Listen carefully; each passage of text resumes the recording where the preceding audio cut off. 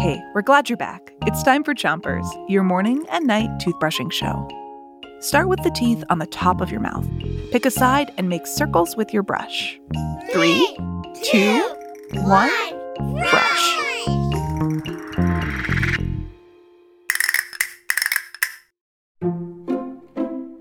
It's Music Week on Chompers, and today we find out the answer to this morning's quiz.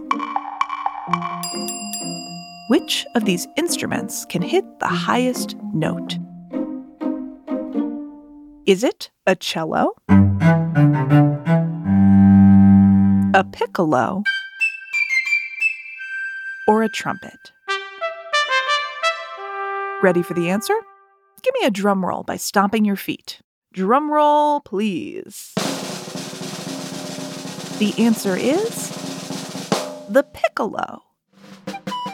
Wow! The piccolo can hit the highest note. Switch your brushing to the other side of the top of your mouth and give your tongue a brush. Because the word piccolo means small, piccolo is used to name smaller versions of other instruments, like a piccolo clarinet and the violino piccolo. That is, a small violin. If you have a younger sibling, you could say they're a piccolo you. Switch your brushing to the bottom of your mouth, pick a side, and make sure you're reaching all the way to the back of your mouth. The piccolo is a small instrument, but it packs a lot of punch. Piccolos mostly play with an orchestra, that is, playing all together with lots of other instruments.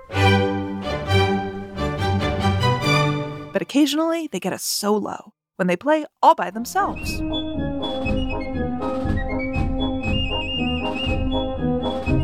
Switch your brushing to the other side of the bottom of your mouth.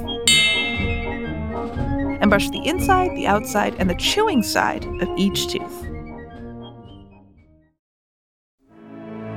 An orchestra is a group of musicians all playing together, sometimes more than 100 of them. And every instrument that was an option on our quiz, the cello, the trumpet, and of course piccolo, is represented in an orchestra.